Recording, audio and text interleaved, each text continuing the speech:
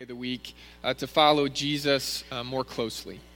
The other thing that I want to make you aware of is that on Father's Day, which is 2 Sundays from now, on June 19th, we're going to have a time during our worship service for us to share stories with one another about either our father or somebody in our life who's been like a father to us. I want that to be a day where it's not just me talking, but we all get an opportunity to share those stories. And so you have a couple of weeks to know that that's coming, and for those of you who are introverts, to get over the shock that it's coming. And we're going to have probably about 5 to 7 minutes during our worship service to share those stories. Because it's not only Scripture that shapes our hearts when it comes to understanding God's heart, it's other people that we share life with. So we want you to be thinking about a story that you might be able to share. Let's pray together. God, we come before you now at this time in our week, this time in our service, and we are asking you to shape our characters into people who look more and more like you and your Son, and who listen carefully to your Spirit.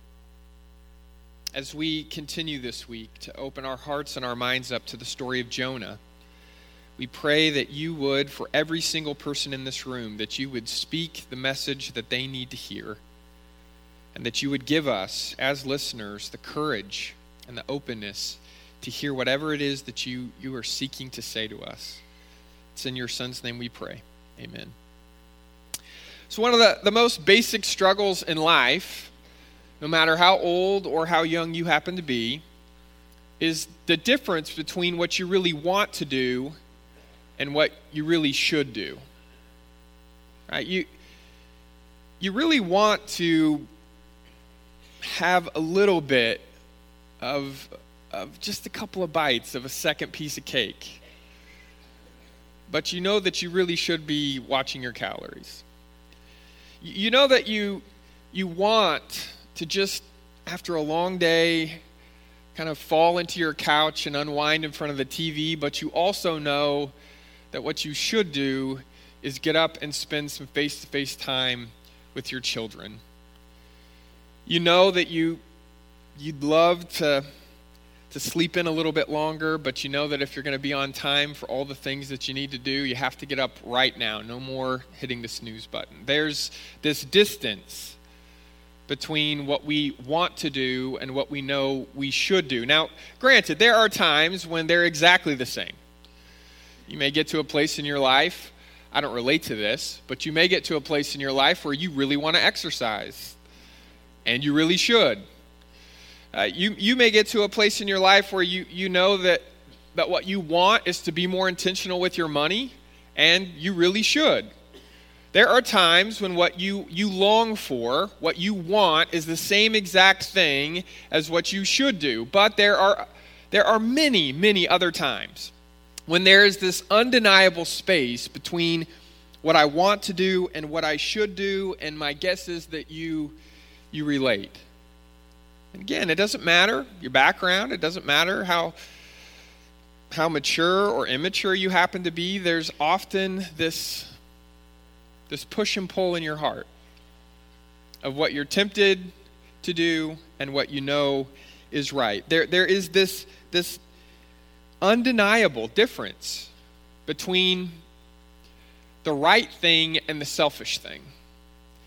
Now, what's difficult about this is not just the fact that we have to admit there's a difference, but we have to remember over and over and over again that there is a difference between the right thing and the selfish thing, because our world is filled with people who want to try to convince us that the selfish thing is the right thing. I mean, commercial after commercial after commercial, television shows and movies and music that we listen to keep telling us that life, your life, is about you and what you want and your dreams and your hopes. And because of that, what starts out sounding like inspirational material can often become the raw ingredients that we need to convince ourselves that when we do things that are primarily for us and us alone, and even if it ends up not being the best for other people, that if it brings us happiness, however fleeting that might be, if it brings us a sense of achievement, how shallow that might be, as long as it somehow, in some way, improves me, then I'm going to do it, even if it's not the best thing for you.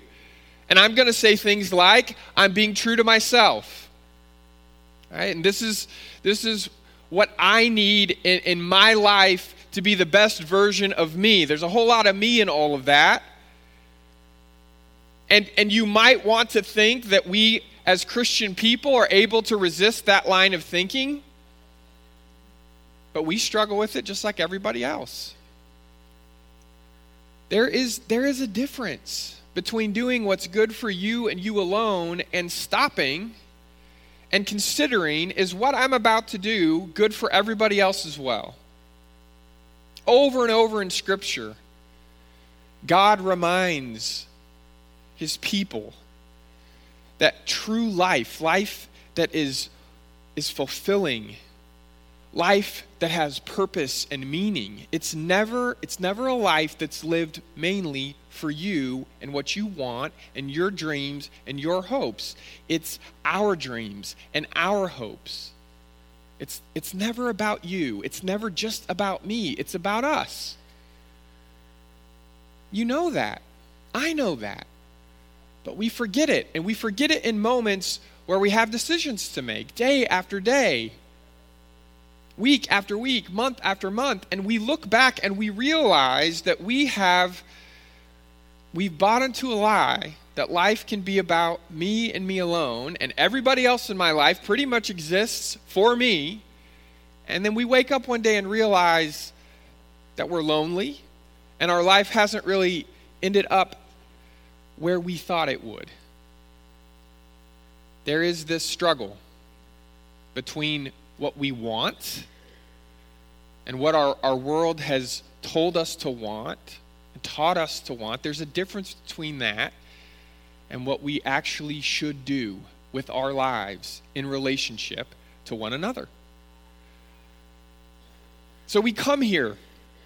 We come to this place. We come to God's Word, and we confess that struggle. And then we ask for God to help show us a better way. Jonah the prophet knows this same journey very well. Jonah knows the struggle, the distance between what he should do and what he wants to do. And that distance, as we discover Jonah at the very beginning, at chapter 1, could not be greater. Because God comes to Jonah and says, I want you to go and preach to the people of Nineveh on my behalf. I want you to speak to them and tell them my truth. And Jonah knows that even though that's going to be a harsh truth that's difficult to understand or hear, that God sending someone to speak to another person, that is God loving them. That's God showing them grace. And Jonah doesn't want to do that. He wants to do anything else. And I don't know. You and I can't know how long Jonah struggles with that decision. We know what he ends up choosing.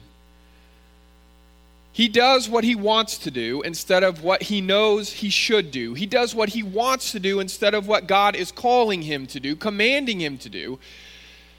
And he tries to run in the opposite direction. He tries to run away from this crazy task, and Jonah tries to even run away from this God who gives him this crazy task, except for you and I know you can't really successfully run from God. God sends a storm to stop his getaway boat in its tracks and works through that storm, and Jonah ends up being thrown overboard, and then God sends this supernaturally huge fish to swallow him whole and take him back to this mission, take him back to what God has asked him, has told him, this is what your life is supposed to be about. It's not supposed to be about what you want. It's supposed to be about what God wants. It's supposed to be not about what Jonah's longing for. It's supposed to be what God's longing for. And that is not for the people of Nineveh, who are the sworn enemies of Israel. It's not, God doesn't want for them to be utterly and totally destroyed without hope. What God wants is for them to somehow, some way wake up and to start a redemptive relationship with God and with God's people.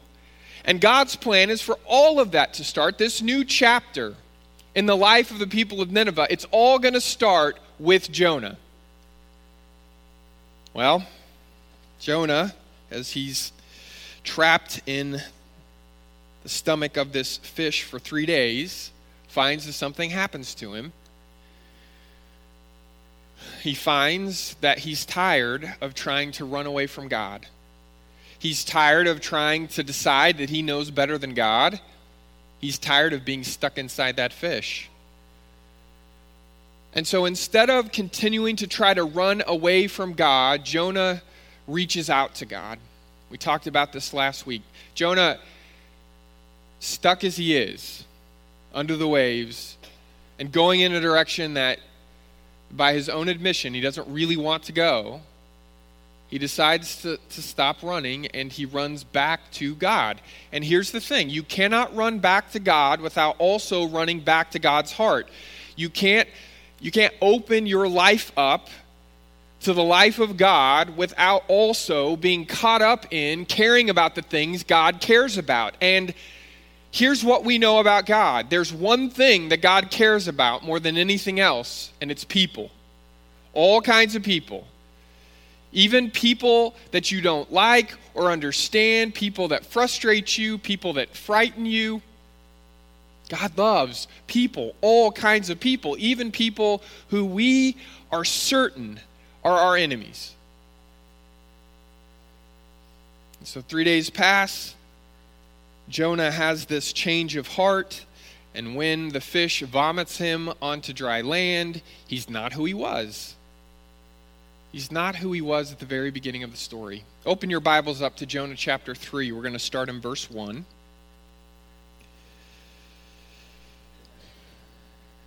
So then the word of the Lord came to Jonah a second time. Go to the great city of Nineveh and proclaim to it the message I give you. Jonah obeyed the word of the Lord and went to Nineveh. Now Nineveh was a very large city. It took 3 days to go through it. Jonah began by going a day's journey into the city, proclaiming 40 more days, and Nineveh will be overthrown. That's his whole sermon. The upside is that's his whole sermon. It's that brief. The downside is the content. But the Ninevites believed God.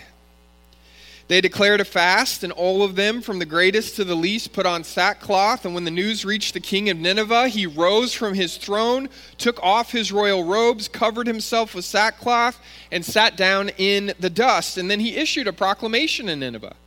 By the decree of the king and his nobles, do not let people or animals, herds or flocks, taste anything. Don't let them eat or drink.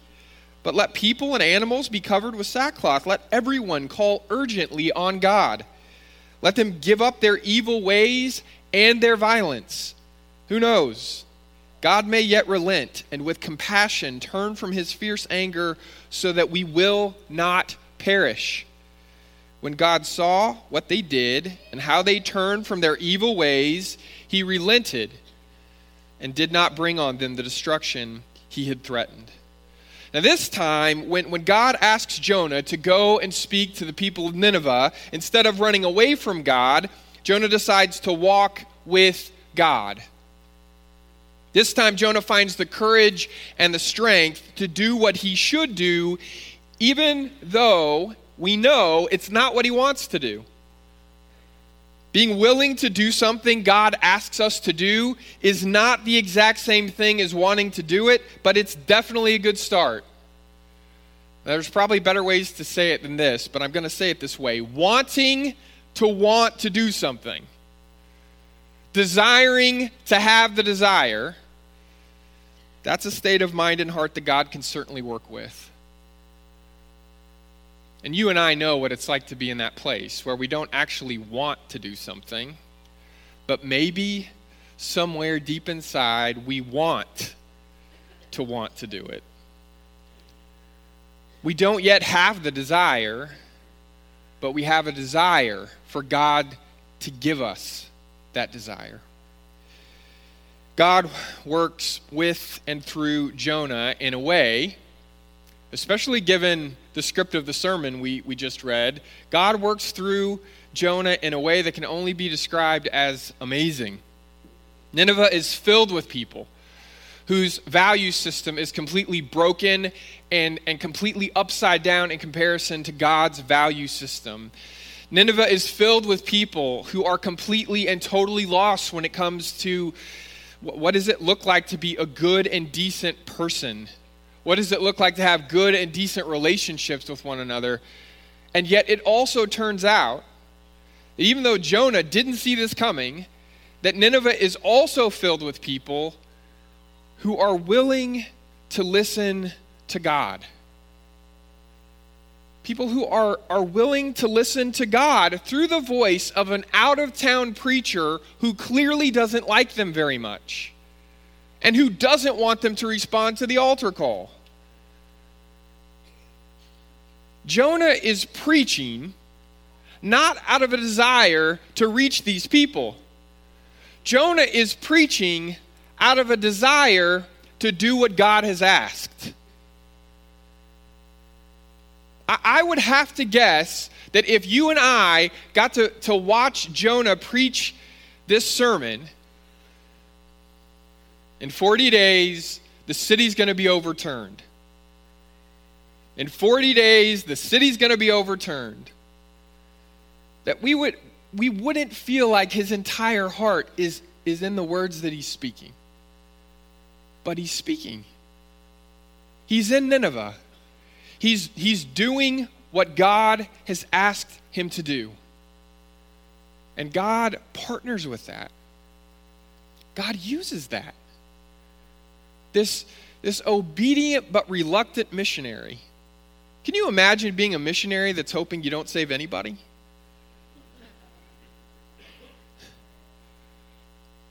But if there's hope for Jonah, maybe there's hope for the people Jonah's speaking to.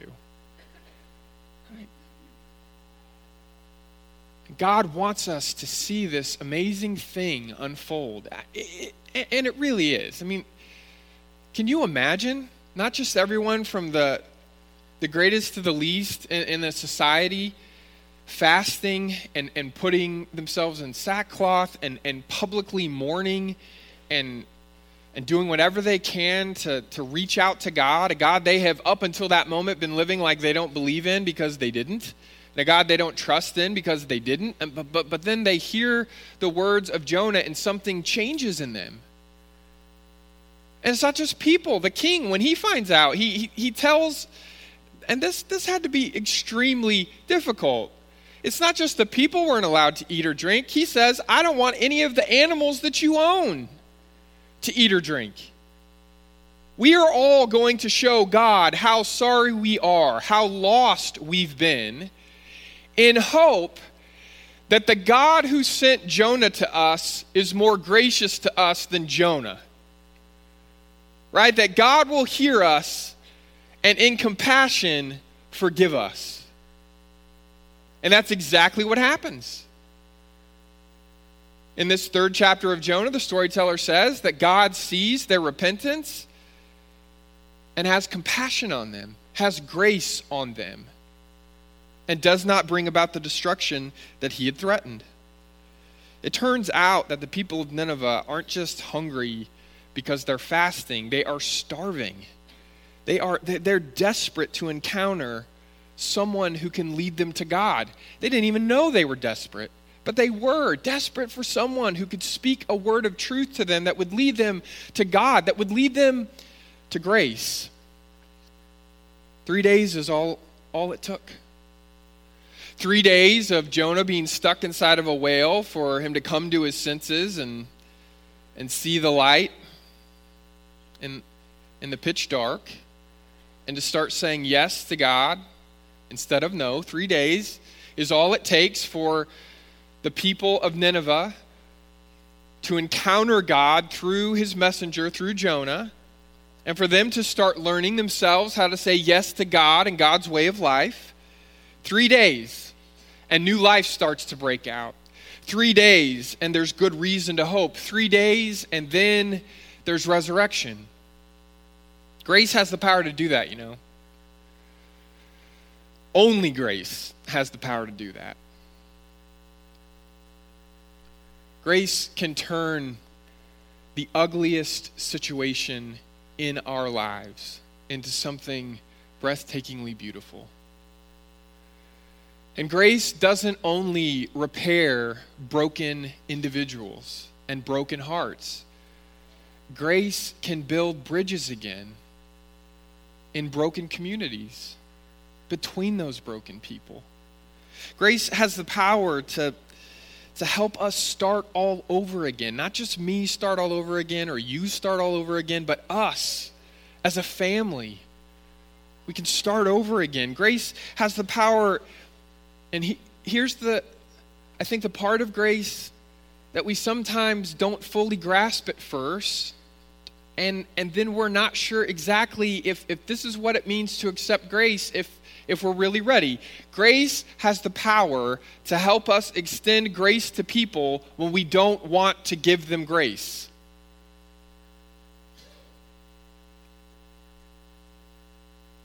But we have to let that happen.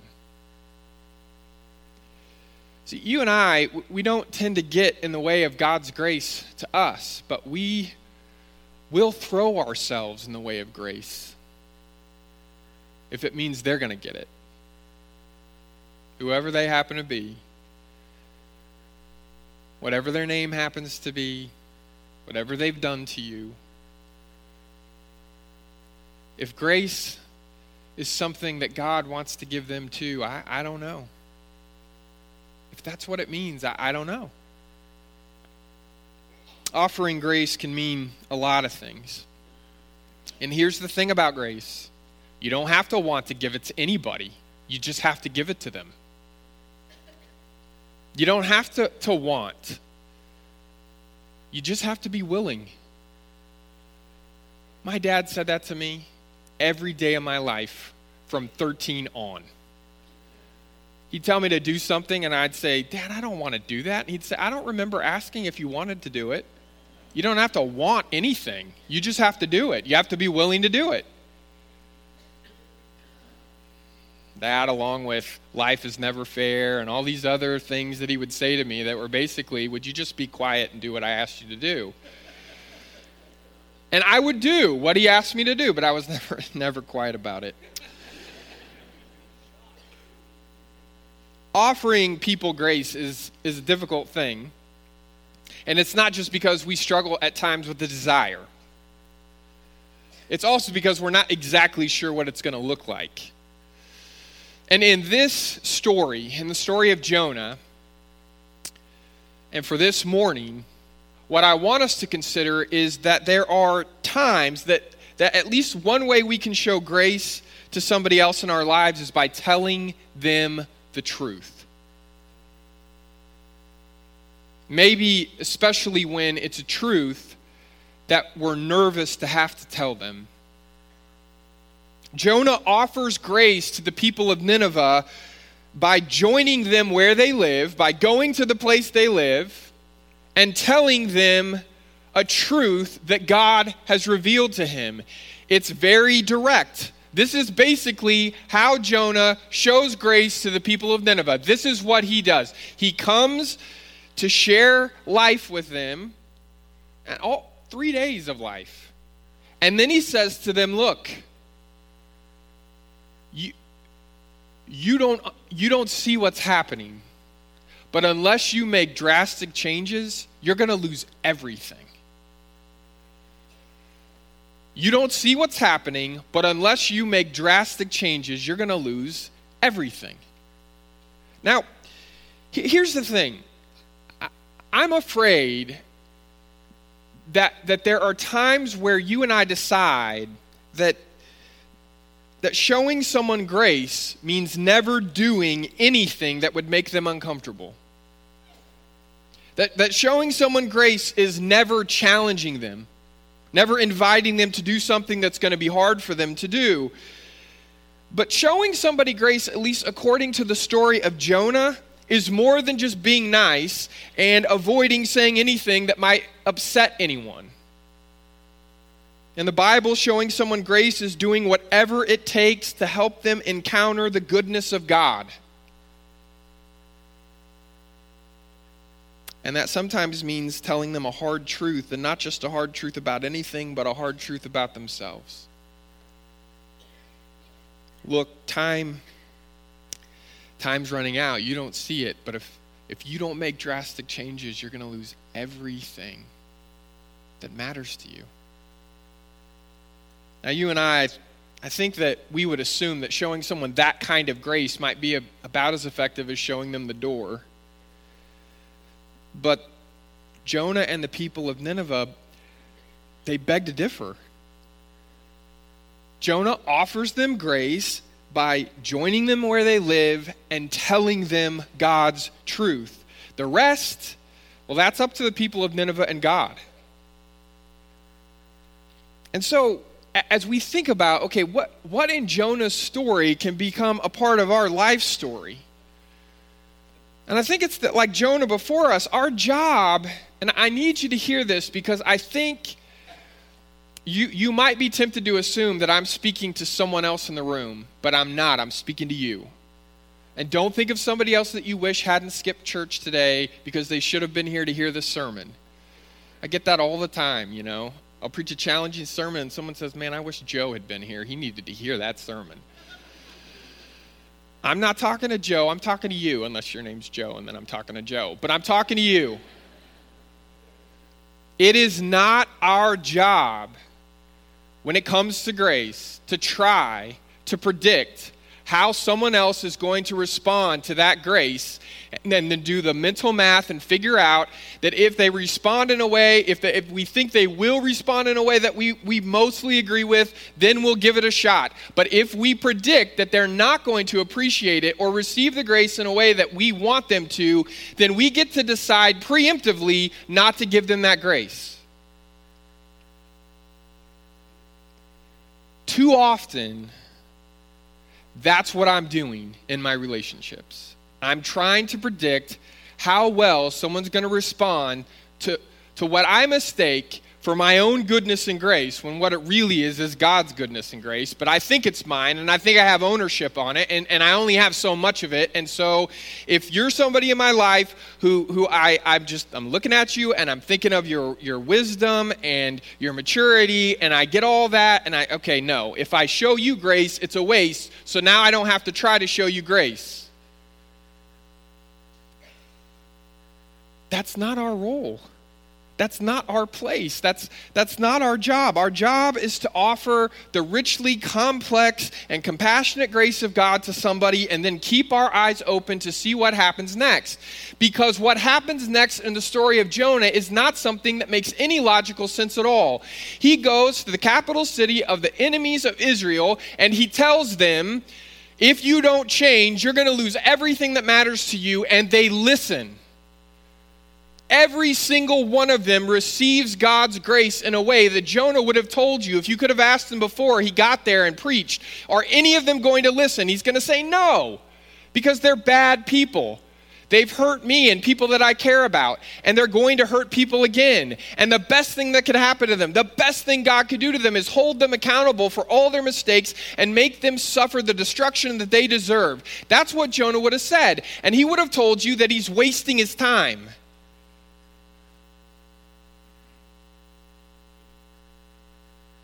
But he wasn't wasting his time. And more importantly, he wasn't wasting God's grace. And it doesn't make any sense. Which tells me and you something that we have to understand. We are not nearly as good as we think we are at predicting what God's grace is going to do to somebody else. We're not good at predicting it. And we use our sense of being able to predict that as permission to not be the people God has called us and equipped us to be. Who knows what will happen after we show people grace? We think we know. But the story of Jonah assures us that only God knows what's going to happen. And God's the one who keeps asking you and I time and time and time again to not only receive grace, but to share that same grace. It doesn't belong to you. It doesn't belong to me. Grace is nothing that we can own. Grace is something we can share and participate in. And it always, always belongs to God. If you want a life of grace, you have to give that grace to other people. Several months ago, I had somebody in my life, a trusted voice in my life, tell me, Jared, I want you to pick one person in your life who you're done with, somebody that you've given up on. And I said, well, I have a few to choose from. And he said, okay, well, just pick one. Don't try to do all of this at once. Pick one person, and then all I want you to do is send one text message or one email or send one letter or make one phone call.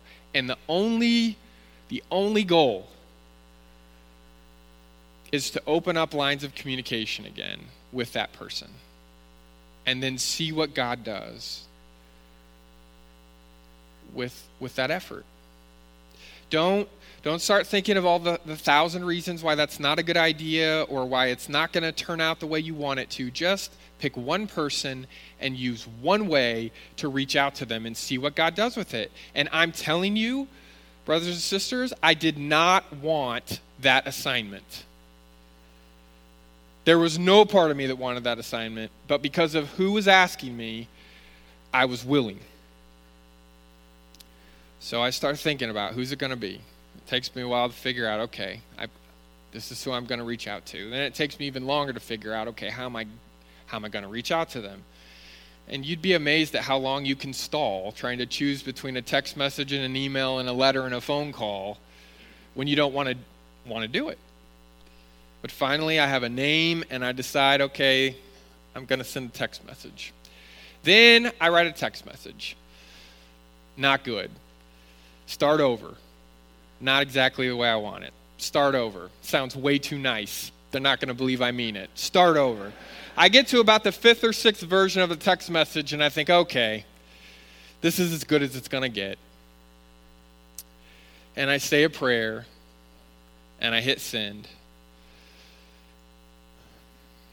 I hadn't talked to that person in over 5 years. And as soon as I hit send, I'm already blaming them for how they're going to fail to receive my grace. Right? They're not going to. I know them.